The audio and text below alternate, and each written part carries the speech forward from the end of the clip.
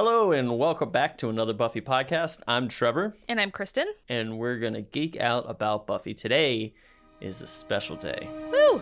Here's the thing. There's moments in your life that make you, that set the course of who you're going to be. Sometimes they're little, subtle moments. Sometimes they're not. I'll show you what I mean. Today is the Season 2 finale, Part 1 of the Season 2 finale. Yeah. Episode 21. I messed up the whole thing. It's Season 2, Episode 21, Becoming Part 1. The first part of the Season 2 finale. Good job. It's like grammar and syntax exist for a reason. That's right. Commas everywhere.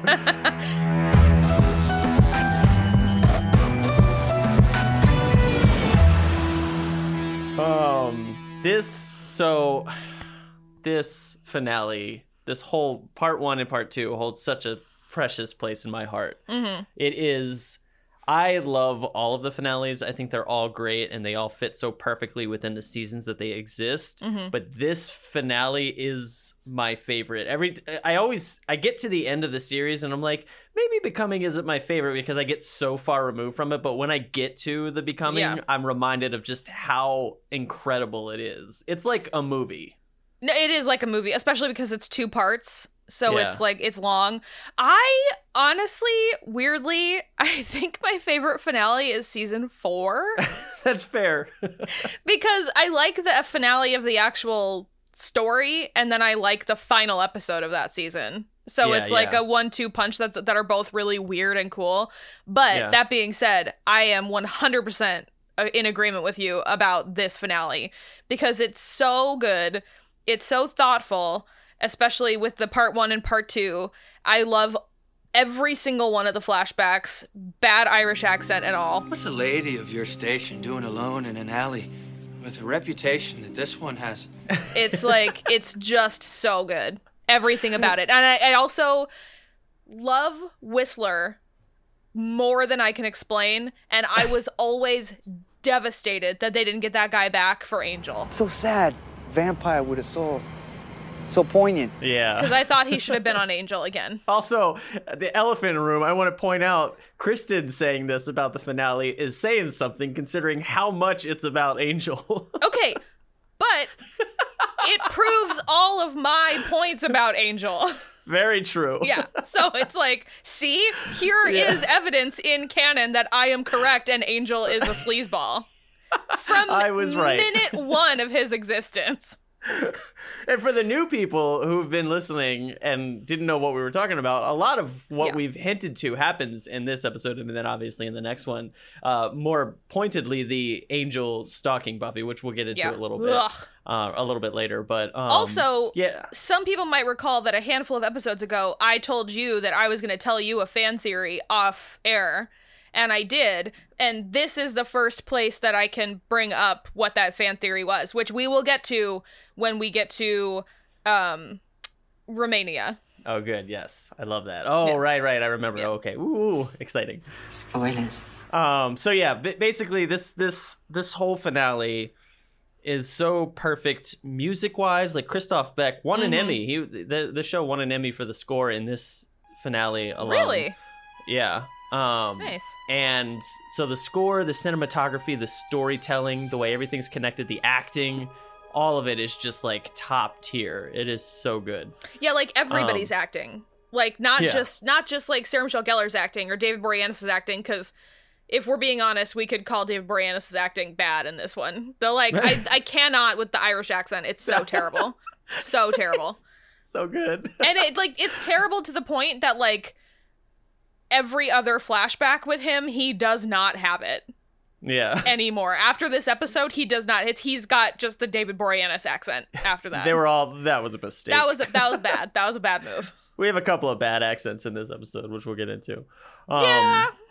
I love that they started in 1753 because I remember watching it on TV. Because they've gone to the past, I believe, before, didn't they? They've been in the past in a flashback, I think. Actually, I don't think yet. Was this the first time? Oh, this might have been the first. Oh, right, because I was thinking about Amends, but that's in season 3. That's in season 3. Yeah, I think this was the first time that we went back. Yeah. And so I remember it opened up and I was like, what the hell? Like, we in the 90s? Like, what is this? Not to say that they didn't have, period pieces in the 90s, yeah. But this was a teeny bopper show in the 90s. Like, nobody expected them to go back to... That is one of the things that I love the most about this show is how often it's willing to go for the weird thing. And this is definitely one of those weird things. Like, you wouldn't always... Like, this paved the way for something like the Vampire Diaries to exist. Because, obviously with the vampire part of it, but that show is like 85% flashbacks to, like, right. Nina Dobrev in period costume. And so it's just, like... This definitely laid the groundwork for that because it was a modern show, but then it had these moments where you have to know the history of these characters because it informs so much about what's happening in the present storyline. 100%. And I think that it's another thing, which I think we'll bring up a lot in the context of like whether or not they redo this show for modern day since they're doing it with everything. Yeah. If they did, this is another example of like something that would be so much greater with the budgets and ingenuity of television these days. Because we've been seeing like True Blood and everything have gone back in time, and it looks, especially if you get on like Netflix or HBO or something like that, they could do some really crazy shit. It's funny. I mean, it's like it's great in the 90s, but then when you look at it now, you're like, that is a set. Well, sure, it's great in the 90s, and in addition to it being a set, it's like Julie Benz is wearing a dress that's like from one of those old-timey photo places that you go to at like Busch Gardens. And you're just like, I guess. Yeah, I guess we'll go with this. Yeah. Speaking of, so this is Darla's first appearance since she was killed by Angel. Yep. This is also apparently, I just looked this up on the wiki, but this is the first on-screen siring. Also, yes. Yeah, I think so. Which I never really thought about, but that's pretty, pretty epic. We do, we see, we don't ever see Drusilla's, do we? Drusilla's siring. We don't see it in this one. Is it an Angel at some point? I believe in the crossover of Full for Love. I believe on his side, we don't necessarily see her become, but we see like the build up to it. Okay, because there's a little bit of that in this, where with Angel tormenting her in the confessional booth. But I mean, like we see Angel, we see Darla get sired on Angel, and then we see Spike get sired, and so that's interesting. That we do see, if we see Drusilla, that's all of them, which is super interesting. Yeah, I'm pretty sure we do see. I can't remember if we see him actually do it, but I think the scene is built around like he's torturing her, and you understand that he's about to sire her. Yeah. Okay. All right. Fair enough. But yeah. So that's great. And then also, two of my favorite things from one is funny and one is super cool. Mm-hmm. So from this opening scene, we're spending so much time on this opening scene, but. Angel's line when he says, "My lady, you'll find that with the exception of an honest day's work, there's no challenge I'm not prepared to face." Always makes me laugh because he is just a degenerate. He's totally horrible. And this goes back to my theory about the person that you are as a human says something about the person that you are as a vampire, because he is lousy. He's just terrible. He is a drunk and a gambler and a womanizer and a degenerate, like you said. And so no fucking wonder he turns into what he turns into, you know? Yeah. And then we're not there yet, but you contrast that with Spike, it makes for fascinating comparison. Yeah. Spike, it's fun to watch those next to each other too, because Angel does go from like barely having us. I mean, he wasn't evil, but he was just like not doing much with his humanity. And then you see, like you said, going down that path. And then when we see William and then what he does once he's a vampire, it's so much, it's like chaotic, but it's somehow more controlled. But like it's specifically with William's mother. Yeah. Oh my God. Yeah. Like what William does with his family compared to what Angel does with his family is like putting them up to it is a perfect example of how different they are and how much it does affect you. 100%. And because I would argue the same thing about Drusilla and Darla, because neither of them is as batshit balls to the wall as Angelus is. Like Darla wants to have, you know, pretty things and a room with a view. Like, that's what she wants. She wants to have pretty things and money and food. And Drusilla is like not malicious by nature. You know what I mean? Like, she is a vampire, and so she wants to eat people, and that is acceptable. But she's not doing the things that Angel is doing. And I fully believe that it's because she was good. Yeah. When she was 100%. Human. Yeah. It's just like, it blows my mind. And like, we'll obviously have to get there a little bit more once we get to season 5, because there's like tons of information that we don't have yet. But that is something that like I think about a lot when I'm thinking about the show, because I'm like, there just is no comparison. Like, there's such a difference between causing chaos because it's fun and you want to fight and, you know, that's like what you do, as opposed to causing emotional chaos to everyone around you because you think it's fun even though they are not having fun. Right. Like, Spike's chaos is fun for everybody. Right. But Angel's chaos is only fun for him, and it's like really emotionally damaging for everyone else. It's like a miserable person making everyone miserable around them. Yeah, exactly. It's really fascinating. And you see to the extent how much Angelus is batshit in this episode in particular, when he's like, I want the whole world swallowed up. Yeah. You're like, oh, that's not good. And the other thing, that's taking it a little far. Yeah, which we'll find out in the next episode. The other thing in this episode that really stands out to me is Darla telling him to close his eyes, paired with Buffy saying at the end of part 2. Is just one of the... I didn't notice it the first time I saw it. I didn't notice it most of my rewatches. And then in the past few years, I've noticed it and was just like, that is such a beautiful bookend to this movie of a season finale. I agree. It's like basically ending Angel and then ending Angel again. Like, it's so beautiful. Such beautiful storytelling. Yeah. And then, like you said, there's the 1860 Drusilla reveal, which is... fantastic, because you just get a taste of it, and we're gonna get a lot of it later. But you get like that little hint of like, oh, she just wandered into his world and he immediately was fascinated. Oh yeah, well, it's like, it's the type of thing where you can feel in this episode how he is an opportunist by nature, where it's like that line at the beginning that you like so much, that with the exception of an honest day's work, I'll do anything. And it's like, yeah, you'll do anything in order to make your own life easier. And so that moment where he's eating the priest. Bless me, Father, for I have sinned. It's been 2 days since my last confession. Father? That's not very long. Oh, Father, I'm so afraid. And she comes in to do confession, and he just is like, yeah, well, all right. And she says she has visions, and he's like, how can I use this for me? And the thing here, too, is...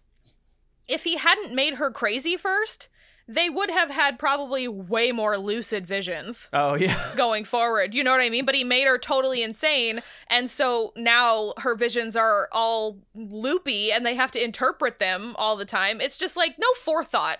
You know, there's no forethought to Angel's evilness. No, not at all. Or there is, but it's like not enough forethought. It's forethought only to a point. And then it's like, but you didn't think beyond that point as to like how this would play out long term. I mean, not to give Angel too much credence for what he's doing as Angelus, but I feel like there's an element of he doesn't want to exist. Like, I know he's chaotic evil and he loves all of this horrible shit and wants to suck the world in, but I feel like there's some subconscious part of him that like wants it to end. Like he obviously Angelus is evil and he in no way wants to like kill himself or thinks that he's horrible, but I think subconsciously something inside of him is just like, I don't want to exist, and just does everything he possibly can to make himself not exist, like sucking the world into hell. Sure, although you know what I noticed in this rewatch of this only this time is that there is a line in here that says, with one breath the Cathla will create a vortex, a kind of whirlpool that will pull everything on Earth into that dimension, where any non-demon life will suffer horrible and eternal torment. So it's like the demons will be fine. Interesting. Which, in my opinion, lends even more credence to the Spike thing that happens in the second episode. You know what I mean? I'm just saying. Even though he'll be fine. Yeah, I'm just saying. It's very important. It's Buffy for life. It's important. So we get to Buffy and Willow in Miss Calendar's classroom, and they're studying. It's a really great scene where Willow is basically being like a teacher type. Mm-hmm. I love it. I love her basically coming into this role because it's very Will. The thing that I hate about this scene is the disc thing, which we talked about before vaguely because I didn't want to spoil it. Because you don't like that it's just deja vu, that she like drops the pencil. I would prefer if she just dropped the pencil, went to pick it up, and was like, oh, there's a disc down here. Like, that's so much more natural than... I had this perfect memory of the pencil and...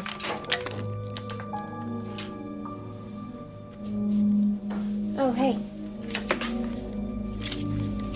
You dropped this. Like, it's such a weird thing to write in there. It would have made sense if she had a dream about a disc or her hand in a desk, and then she's like, wait a minute, this is reminding me of something. But, like, it's just a random thing, and it irritates me every time for some reason. So I actually have always felt the opposite about it, because for me, it just sort of implies that there's a magical quality to Buffy all the time.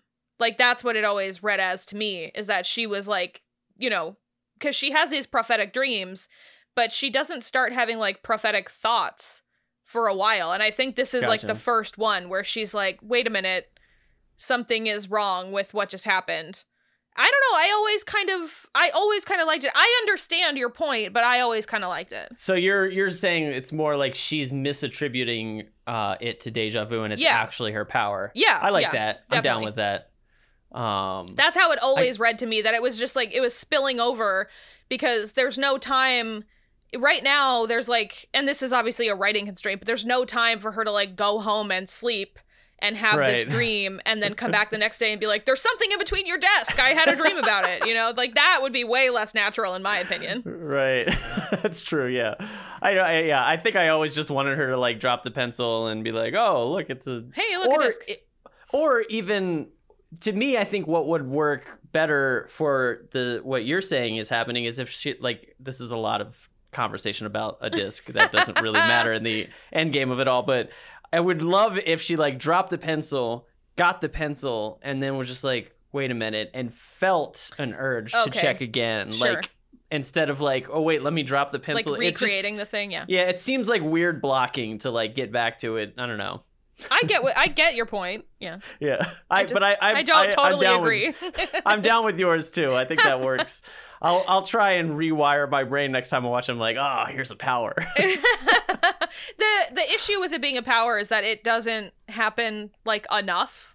Yeah. Like she doesn't as much do that as enough. Her dreams. Yeah. It's like 2 or 3 more times in the whole series, and like one of them is in like the season 7 finale, where she like envisions something, and then I'm just like, oh, okay, I guess. We didn't really establish that. We didn't do this, but that's fine. And then they all have a big argument. Well, so yeah, discussion. We didn't. The spell to restore Angel's soul is on the is on the disc. As we've all known, and they keep teasing it, or they keep teasing it in that they're in Jenny's room, and we all know that the disc is there. Yeah. So they see the disc. They see what's on it, and then they have a conversation in the library about whether or not they should do it. And Xander is a fucking asshole. Well, here's an interesting angle. Who cares? I care. Is that right? Let's not lose our perspective here, Xander. I'm perspective guy. Angel's a killer. Xander, it's not that simple. What? All is forgiven? I can't believe you people. Xander has a point. You know, just for once, I wish you would support me. And I realize right now that you were, and I'm embarrassed. So I'm gonna get back to the point, which is that Angel needs to die. Curing Angel seems to have been Jenny's last wish. Yeah, well, Jenny's dead. Can't you hear what I'm saying? Stop it! Just the biggest prick imaginable. Just the biggest, and it continues into the end of this, and it continues into season 7. This argument is mirrored in season 7, and you just want to punch Xander in the face. Yeah, it's mirrored literally every time Buffy has a love interest, because my friend Rachel is watching, Rachel, she's watching season 5 right now, and she just got past the episode where Xander gives Buffy that self-righteous masturbatory speech about Riley. Oh God. And she was texting me at work today, and she was like, I'm so fucking mad. I can't stand it. And I was just like, it's all the time. It's always with Xander. And the thing about it is, when we were young and growing up, it was the type of behavior that was like, well, he's funny Xander though, so he obviously doesn't mean anything by it. And it's like, no, he means these things he's saying, and it is horrible. Right. It is literally, he tells Buffy that she doesn't care about anyone who died, including Mrs. Calendar, because she just wants her boyfriend back. And it's like, whoa, step back. That is such an accusation to throw down. And so far, I mean, I don't want to be picking on Xander this much, because in the grand scheme of things, I do like him, and he is funny, and I like Nicholas Brendon. At the same time, I am just kind of like, there have been like 5 friendship ending sentences that have come out of Xander's mouth by this point in the series. And there will be a 6th in the next episode. And the only reason it's not a friendship ending sentence is because no one fucking finds out about it until season 7 somehow. Right. And so it just is, I don't understand why they keep him around, because there is that episode in season 3 where Cordelia is like, what's even the point of you? You don't do anything. And within that episode, we find out that, in fact, he does do things. But that being said, it just kind of is like that, where he's not witchy, doesn't have powers, he doesn't have the smarts like Giles, and so it's like, it kind of is like, what are you even doing here if all you're gonna do is spout off bullshit about stuff you don't understand? Because he's like, who cares if we give him back his soul? And Buffy's like, I do. Because this has been a very traumatic experience for her in a way that Xander can never understand.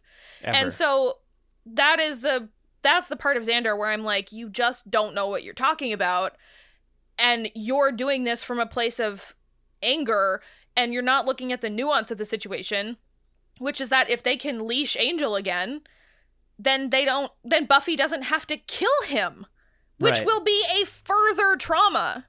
Right. And that's something else he cannot understand. And so for him to just constantly be spouting this bullshit about stuff he absolutely has no real world knowledge of, having to kill your lover, you can't imagine something like that until you're like in the scenario. And obviously Buffy is like, well, if I don't have to kill him, I don't want to. And this is the first notion that we've had of that being maybe a possibility. And he just should have kept his mouth shut. Yes. I agree with all of that. Yeah. I really tripped into that ending though. He just kind of hit a wall, and we're like, and that's my consensus. He should have just been quiet. Yeah. Just be quiet. It's unnerving the way he just leans, because he speaks to everyone as if he just has all the answers. Oh yeah. And like a white man. Yeah, and it's from such a selfish place of like, I've always wanted him dead because I want, but like, he doesn't realize, or he at least is making it appear as though he doesn't realize that he just wants Angel dead because Buffy chose Angel. Yeah. Like, that's what he's always wanted, that just for that, not because he's a vampire. Yeah, he wanted Angel dead for that reason before he was Angelus, before he killed Jenny. He just wanted Angel to die.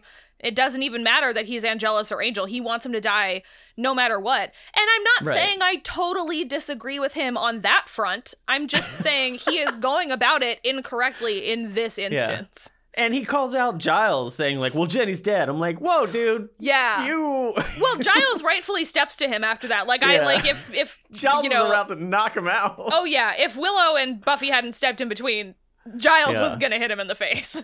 Well, and there's the great point that's brought up later with Kendra, which we'll get into Kendra coming back in a second. But Kendra says, I side with Xander on this. Mm-hmm. He should be put down. And Buffy has, aside from the trauma of having to kill someone you love, Buffy has a great point. Like, I'll fight him. I'll kill him if I have to. But if I don't get there in time, or if I lose, then Willow might be our only hope. Souled Angel's a much better battlefield than like having to fight him. Like, what if he kills me? Like, what if this is the only hope we have? Why is everybody overlooking the fact that there's a solution? Yeah. Because that's the other thing too, is she literally is like, she's like, I'll kill him if I have to, but let's use this as a backup plan. Like, like, please prepare this spell and see what you can do, because if you can do it, then I don't have to risk my life. And and she's literally like, what if I'm too late? Like, what if I get there too late and he's already open to Cathla? That's going to be a problem too. So she's again thinking, she's got this like galaxy brain general like idea going on, and everybody's like, well, he sucks, so kill him. It's just like, so don't prepare for any other possible eventualities is what you're saying.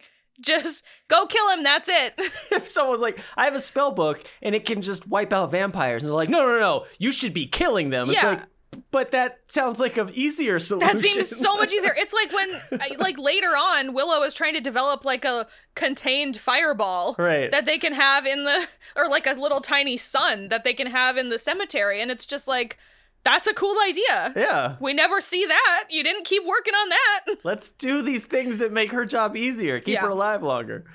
So yeah, they that argument ends when Buffy steps in.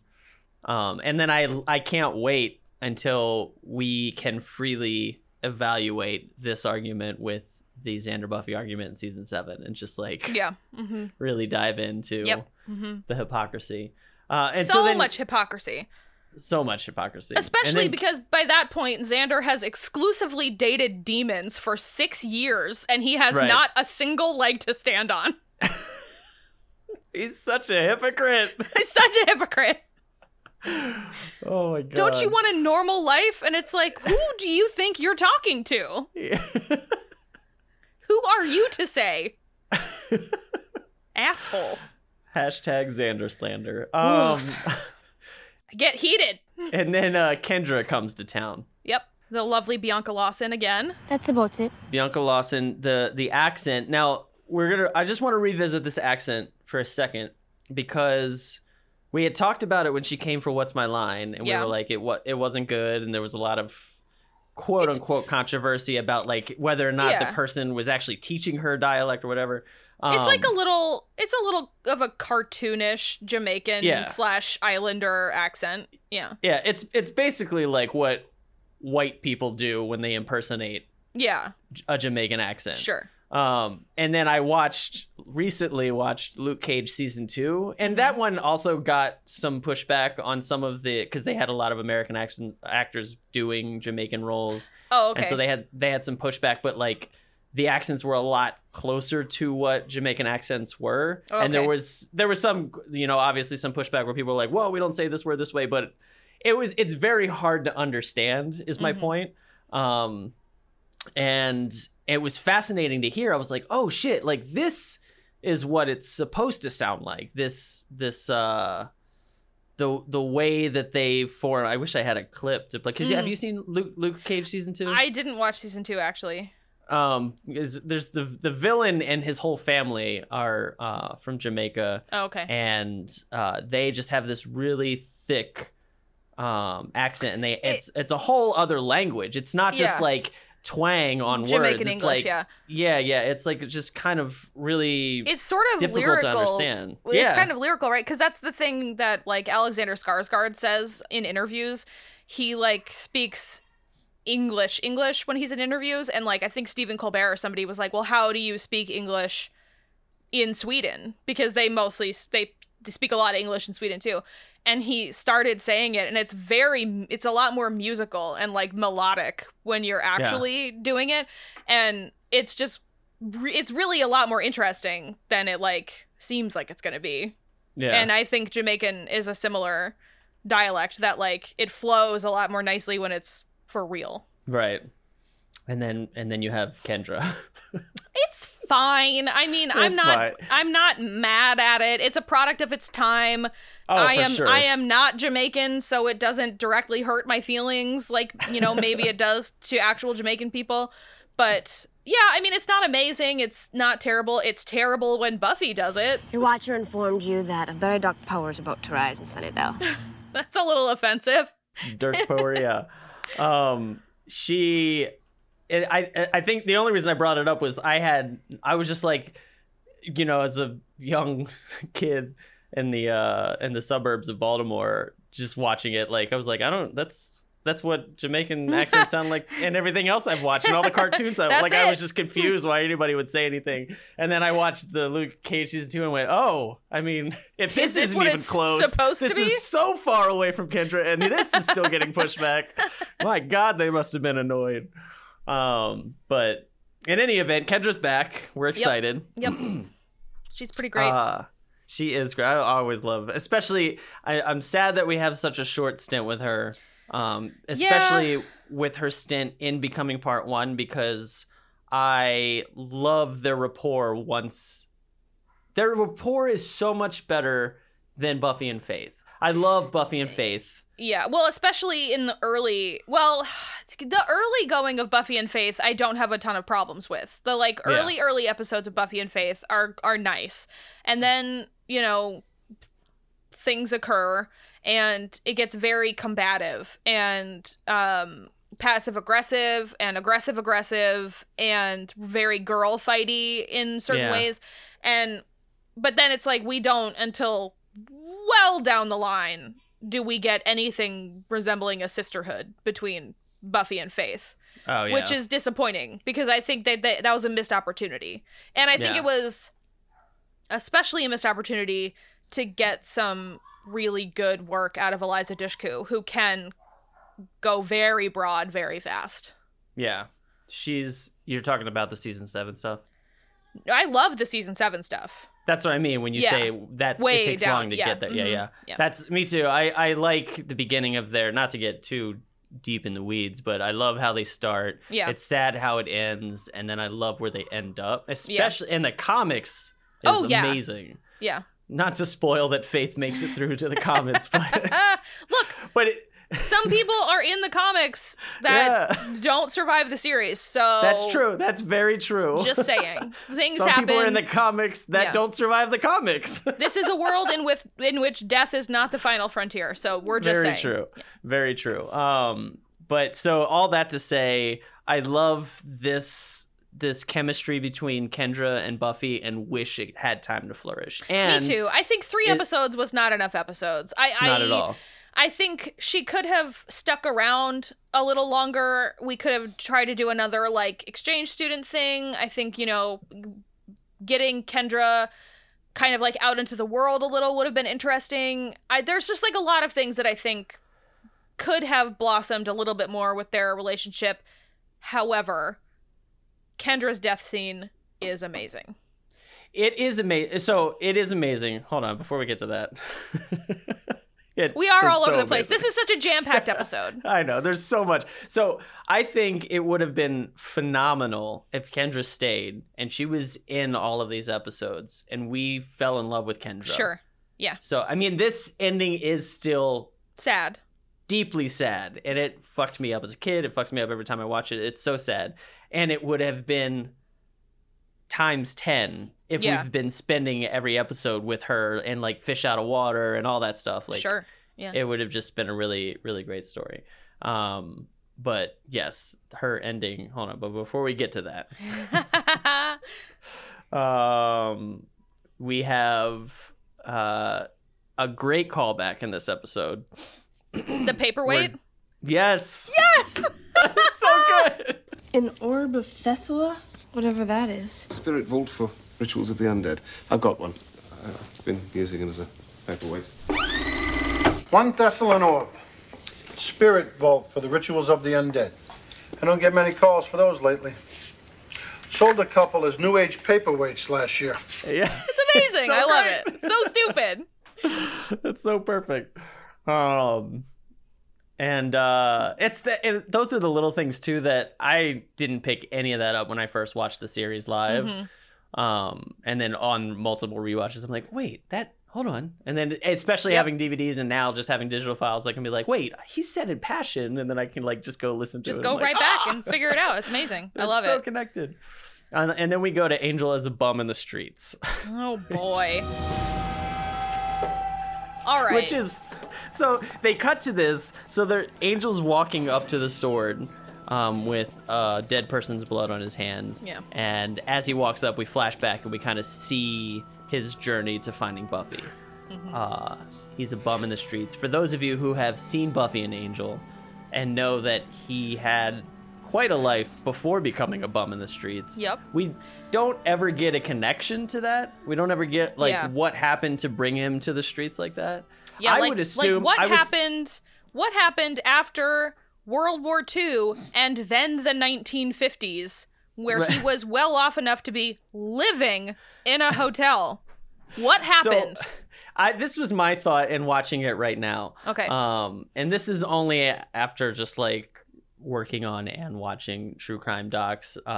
The invention or what's the word I'm looking for? But like the Inception? The DNA and video surveillance and like all these things that kind of make it harder to do things on the outskirts. Okay, like off the grid. Kind of. Yeah, so he basically was able to do whatever he wanted, just like serial killers were able to do whatever they wanted for a long time.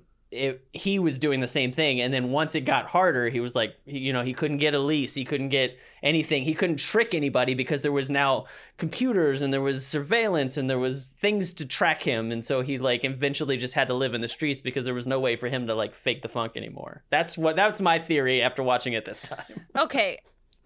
I would allow that if we didn't know for a fact that there is a thriving demon underground in both Sunnydale and Los Angeles. We know this to be true for a fact. So it's like you're telling me that 0 demons, when 0 whistlers were willing to rent him an apartment. Right. You know what I mean? Like nobody out there. What's the kind of demon that... Oh, God, I was just about to do a really huge spoiler about the Angel, the series.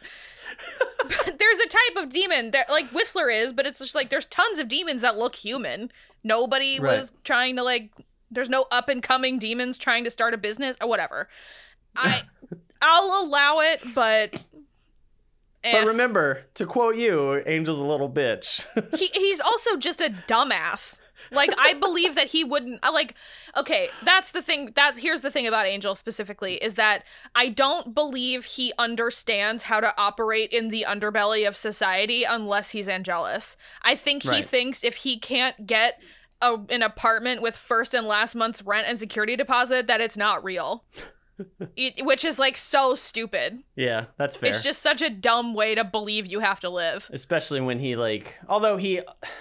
Yeah, I don't know, because it's tough because you want to say like, oh, well, he has the confidence, like Whistler helps him get the confidence to do things like get the mansion, blah, blah, blah. But then again, he gets the mansion as Angelus. And then he just continues squatting there. Right, and you want to think like he got his confidence from Whistler, but we saw him in the 50s in Angel, fully confident. I mean, slunking in the shadows. He's a little depressed, but he's definitely depressed, but he's like managing and he's getting by. So yeah, it's weird. So anyway, Whistler tells him like, I'm here to tell you that, you're supposed to be one of the good guys. Let's go stalk this teenager. Well, I also think it's important that he says you could be one of the good guys. He's like, you could go either way, and I'm here to, like, make sure you go the right way. Right. So it's like, even then, they know, you know what I mean? Like, even at this point, the powers that be are like, well, go check on that one, because he could be a huge problem. Which is the theme of Angel. Like, yeah. And it comes up in Amends, which kind of sets up for the finale of season 3, and then all of Angel. The whole crux of Angel is like, will he be on the side of good or evil at the end of the line? Which I really love. And you're right, they set it up so early now where you're like, oh shit, like he's got a big role to play. And so he goes and he checks out Buffy at school, and they do the whole they do the whole scene that I honestly, I haven't watched the Buffy movie in like 20 some odd years, but I've remember it being something like this when Donald Sutherland came to, I think he tells her in the locker room or something. Probably, yeah. My name is Merrick, and you have been chosen, Buffy. Chosen to go to the graveyard. Why don't you just take the first runner-up, okay? And he like throws a knife at her face. It's a lot more aggressive. That's the one thing that I do wish happened in this, and I know it never in a million years would have happened because Donald Sutherland would have thought this show was beneath him. Well, he thought the movie was beneath him too. Right, yeah. So like there was no way they were going to get him back, but I would have loved to have seen Donald Sutherland as just like a cameo. Yeah, as Merrick, because I think this guy is supposed to be Merrick. Buffy Summers? Yeah? Hi. What? I need to speak with you. You're not from Bullock's, are you? Because I meant to pay for that lipstick. There isn't much time. You must come with me. Your destiny awaits. I think so, yeah. And I mean, he's not. Because he's not. And it's another one of those things like we talked about in the first episode of season 1 of calling back to the movie, like burning down the gym and everything. It's giving it, not necessarily making everything in the movie canon because there's so much ridiculous shit in that movie. Yeah. But it's acknowledging that it exists in some degree. Do you know who might have popped by for a cameo? Is Luke Perry. And that would have been amazing. That would have been amazing. But yeah, so she's actually, one of the great things about this scene is showing her basically being Cordelia in her old school. I love it. So I'm like, Dad, you want me to go to the dance in an outfit I've already worn? Why do you hate me? Is Tyler taking you? Where were you when I got over Tyler? He's of the past. Tyler would have to crawl on his hands and knees to get me to go to the dance with him, which actually he's supposed to do after practice, so I'm gonna wait. Okay, see you later. Bye. Call me. Okay. Call me. Call me. I will. Honestly, she was more like Harmony. True. Yeah. That's true. She's sucking on a lollipop. Oh, you know what? Richard Reel is credited as Merrick on the IMDb. So he is supposed to be Donald Sutherland's character. Yeah. And so we see Angel follow her home. It is a really, as creepy as it is that Angel's like stalking her, it is a sweet connective scene of Angel seeing the true Buffy, looking herself in the mirror, distraught as her parents are arguing about her in the back. Like it is ostensibly creepy because he's just peeking at her through the window, but I do love the connection with like who she truly is. I love the story element of what's going on, but on the screen, you're like, this is weird. So yeah, it would be sweet if he hadn't been stalking her all day, and then if he weren't watching her without her knowledge and consent in a private moment in which she thinks she's totally alone. Right, that's what I mean. It's horrible. So it's a bad thing. Yeah, no, obviously. But, so what I always take from it is that it's a nice moment for us to see the real Buffy, for us to see that she knows that her parents are having problems. She knows that she is partly the cause of it because she is staying out late, and now she has this whole thing that she has to lie about to them, and she's like still trying to make her peace with that and like do whatever. And so I definitely think that's interesting. Like our seeing that is interesting. The fact that Angel is there is irrelevant and gross. Yeah. And also, it's technically another callback because speaking from experience, you see Buffy. You see where that rooted fear from nightmares comes from, where she thinks she's the reason that her parents got divorced. Especially hearing the dad go, like he's just screaming because he's so mad at what Buffy did, and you're like, "Fuck, man! Like this girl's got a lot going on." Did she say where she was? She was with Tyler. I don't want her seeing him anymore, period. You're overreacting, dear. Don't do that. Don't talk to me like I'm a kid. I don't. Just forget it. Just because you can't discipline her, I have to be the ogre. I am not having this conversation again, all right? Yeah. Well, it's I would never say she's the reason they got divorced, but it's like, oh no, it's the fact that like, but Hank and Joyce probably never discussed how they might raise a problem child, and so they are fundamentally disagreeing on how to parent their child, right? And that is often something you can't come back from. 100%, yeah. Yeah. And Hank is an asshole. Hank is an asshole. Hank becomes more and more of an asshole in the series and the comics. Yeah. Or is revealed to be more and more of an asshole. Because we don't ever see his face again. Yeah, we never see his face. And so Angel says, I want to be good. I want to help her. I don't want to dress like you. It's a funny little line. And we're out of that. And then he basically fails pulling the sword out. Gets really pissed off. Damn it! And Spike does a little sing-song. Someone wasn't worthy. Which I always loved. It's always. So fun. I love when Spike can get under Angelus's skin. Well, because it's also constant. Because that's... Okay, so we didn't actually set up Acathla, which is like... right. The museum in Sunnydale has found this, like, monolith, essentially. And Giles is looking at it at the beginning. And he's like, could you actually wait to open it? I want to see, kind of translate, see what's inside or whatever, blah, blah, blah. But before he can do that, Spike is reading the newspaper in the mansion, and Drusilla comes waltzing down the stairs talking about how she met an old man and he got stuck in her teeth, which is hilarious. Yeah. And then she's like, I had a vision. And Angel comes in and is like, what did you see? And she's like, oh, there's like this thing and it's going to swallow the world and blah, blah, blah. And he goes, you saw that in your head? And Spike just goes, no, you, like, I think he calls him a ninny. No, you ninny. She read it in the morning paper. Yeah. And just Angel's face whenever Spike gets one over on him like that. And it's just because you also can see that Drusilla is sort of playing into Angel's like idea of who she is, right, you know? Yeah. And it's like, because I'm just at that point, then I'm just imagining Drusilla reading the paper so that she can impress Angel later with like news. You know what I mean? It's just absurd. And I love that idea so much. That's great. That's fun. I never read that scene as that, but that makes it a lot funnier. I always read it as like Spike, because Spike and Angel are they both believe, rightfully so, they believe that she has visions because she does. Well, she absolutely does, yeah. But I always read it as like whenever she's doing it for Angel, Spike discredits her because he's annoyed. Yeah, and so like she sees it, but then he's just like, no, it's in the newspaper. But if it was just Spike and Drusilla, he'd be fawning over her just like Angelus is, and he'd be like, what do you see? He always does. He always does. But I just do, first of all, I like the image in my head of Drusilla sitting down to read the paper. That's funny my favorite. To me. Yeah. I love that you gifted me with that. And then just to be like, what can I tell to Daddy today? And then the other thing that I like is that's what she calls him. I didn't make that up. Oh my God.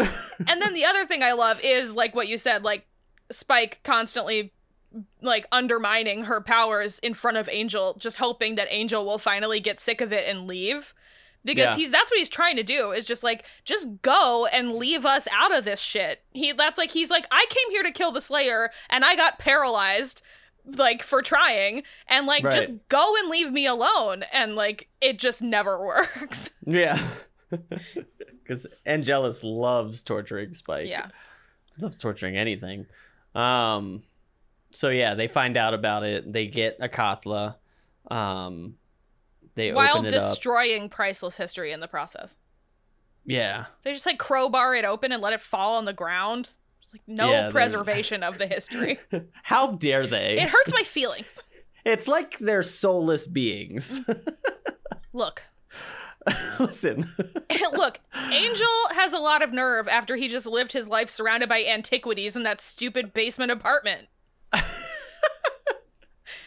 Angel's living arrangements always make me laugh. It's ridiculous. It's always too good for him too. One of the things I love about this episode and then just from the whole series, and it's weirdly just this small moment, but when the vampire comes in and bursts herself into flames to deliver a message to Buffy, it's the so... immolation-ogram. Tonight, sundown, at the graveyard. Excuse me. You will come to him.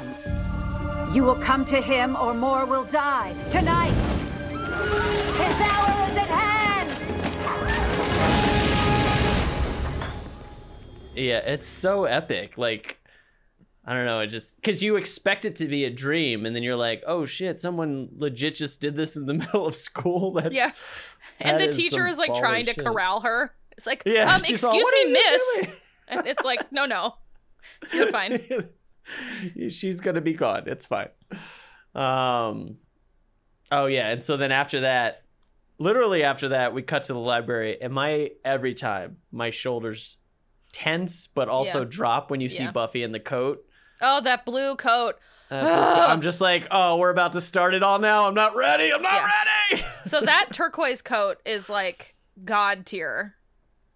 Like Buffy Icon. Fashion. It's like knee length. It's sort of shimmery. It's like the best color turquoise you've ever seen. It's so amazing. And so dumb in the fact that it's like June. Yeah, it's supposed May to be like or June in Southern California. Like, she would be sweating balls in that thing. Well, she also, when she got called, she's wearing like a puffy jacket.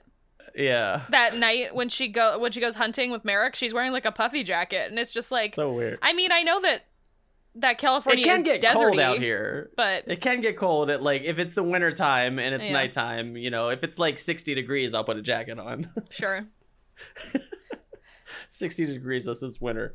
But yeah, so she puts on the coat, and she does in this finale what she did in the premiere, which is fall for the trap and leave her friends in the library to be attacked. Yeah,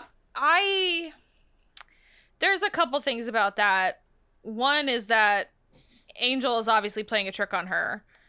Like, it's obvious.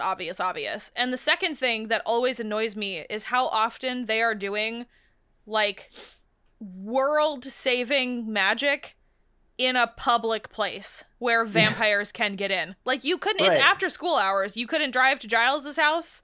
Just drive to Giles's house. Like, it makes sense when it has to happen on the Hellmouth, but like, this could have been in a house that vampires can't get into. Exactly. And so it's like, they obviously get attacked, and like, she is gone just long enough.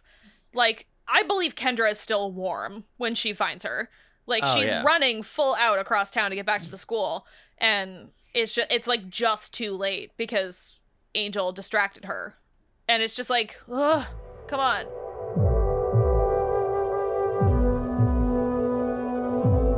Yeah, it's rough.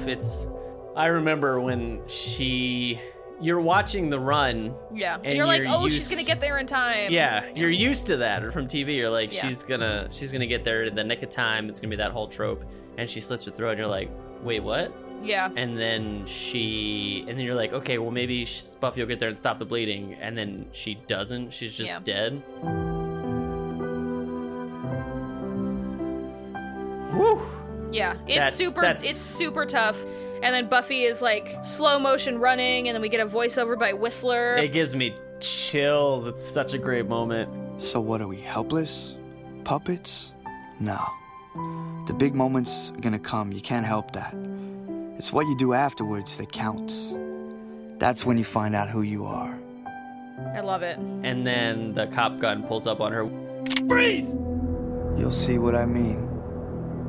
Which is another example of guns feeling heavy as fuck. Because we just saw, like, a massive fight. Like, people get the shit knocked out of them. Someone get murdered. And then a gun pops on the screen. I'm like, whoa! Whoa, we've escalated the situation here. What are we doing? Everybody calm down.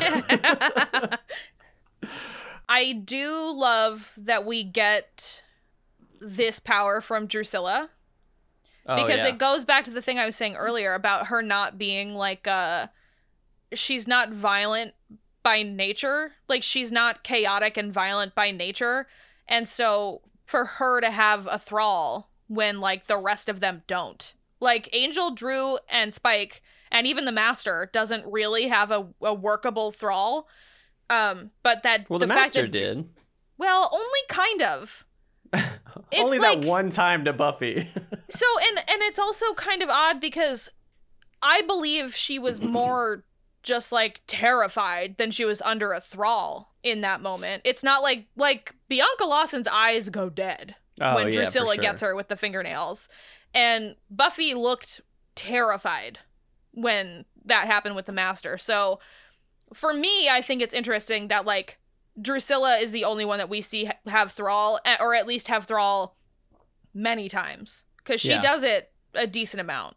And I always found that fascinating that it was her that had it. Because like Drusilla or Darla is like beautiful enough to just like get what she wants in scenarios. Right. And Angelus is just an asshole and Spike will just take it. And so for Drusilla to be the one with this like sort of passive power that keeps her from being in the midst of a fight is interesting. Especially because Juliet Landau is fighting Kendra all crazy because her fingernails are so long. Yeah. So she's very like, like, with her fingers all spread out and like bent backwards. She goes to the hypnotizing because she's like, all right, I can't do this anymore. Spike just did my nails this morning. Yeah. Let's stop. Yeah. So she also, speaking of her fingernails, when she initially hypnotized her and had her fingers, I had the biggest fear that she was gonna like gouge out her eyes because she's just like poking it at her face. I never really thought that, but that would be horrible. That would be horrible. But luckily she just slits her throat. Yeah. Well, it's also just like the like babyish trickle of blood that we see like on the corner of the neck. Yeah. So that is becoming part 1. Whew. I love it so much. Oh, yeah. I meant to say, this is the episode where I got confused and thought that Drusilla was the gypsy girl that was the reason, because I must have, like, the first couple times I watched it, I must not have seen the second title card date. So, like, when the guy is, like, taunting him and is like, yeah, you're about to feel it all, I was like, oh, but it's like 40 years later. You initially thought it was Drusilla, and then after a couple rewatches, you're like, oh, okay, never mind. Yeah, it's like 40 years later, and then it's like 18 years since Spike was made. So it's like they've been together as a family for almost 20 years, the four of them.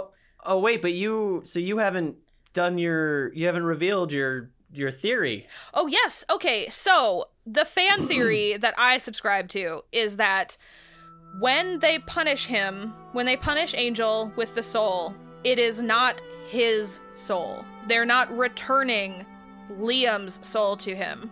There have been 2 different ones that I have seen, and I mostly like the one where it's just like the soul of a good person, but more recently, I saw the one where they have put the gypsy girl's soul into him to punish him the most.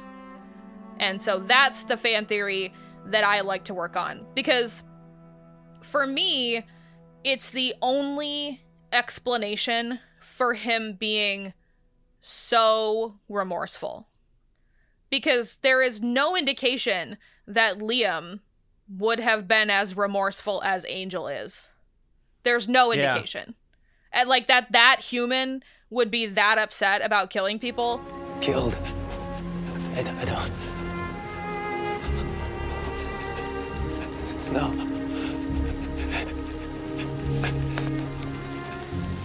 No.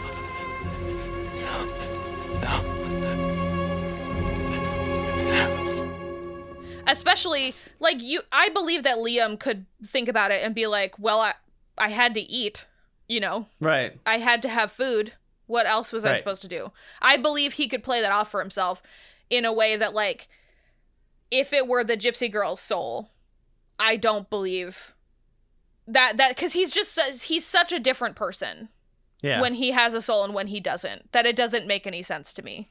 Especially, and if you're watching this for the first time, you're going to be like, well, of course he is. The monster just comes in and takes over, and you're nothing like the person you were before. But that's spouting some council bullshit, and you're going to learn. Because we haven't had proof yet that you're exactly like you are just dependent on how you're turned because of Spike. Yes. But I can't talk about that as much as I want to. Some other characters. Yeah. And some like tons of other characters, yeah. Yeah, no, I really dig that because I agree that if Liam's soul was returned and he was just like, he's just Liam with these memories of the things that Angelus did, he might get messed up for a couple days. Like, oh my God, I can't believe I like tortured and raped and did all these things. But he would eventually get over it because he doesn't give a shit about anybody but himself. Yeah. He is Angelus. He is a selfish person. And he just, hadn't crossed the line of killing anybody. Who's to say he would have or would not have? But I like this. Who's to say he never ran someone down with his carriage and just kept driving, Right. Yeah. I think you're right. Just, he definitely would. And the fact that's what this episode feels like it's saying is that, his human self was so terrible. That's what Angelus was.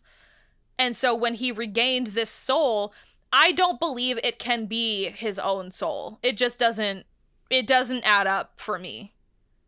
Yeah. Not for this long of a beating yourself up. Sure. Yes. Because that's the thing is like, sure, we've made allusions to things that he does during World War II and that he does in the 1950s.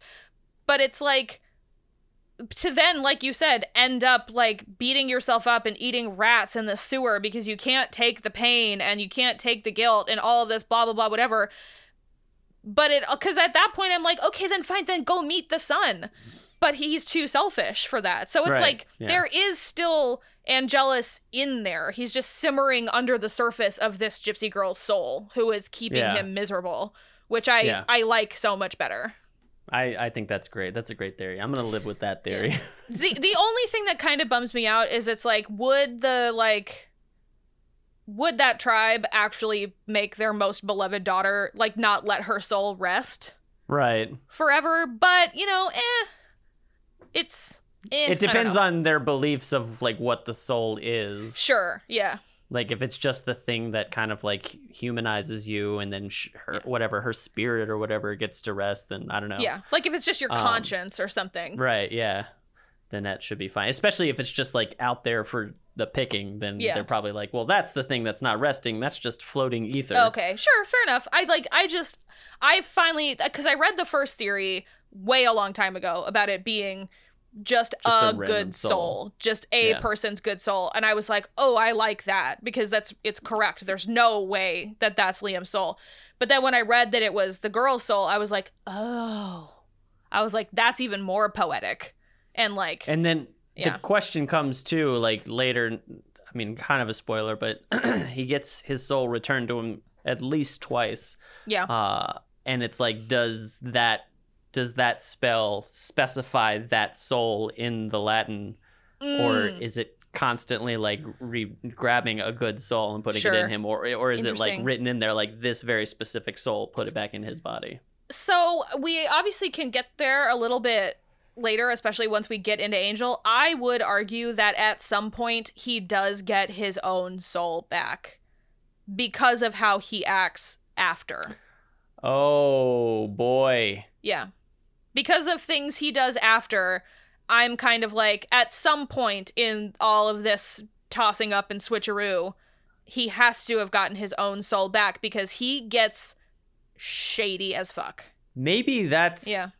Maybe, yeah, and maybe it is... Even when he is souled Angel, he gets so shady at a certain point. Which is before it's taken from him in season 4 of Angel. This is fucking in the weeds and nobody will remember this, but like...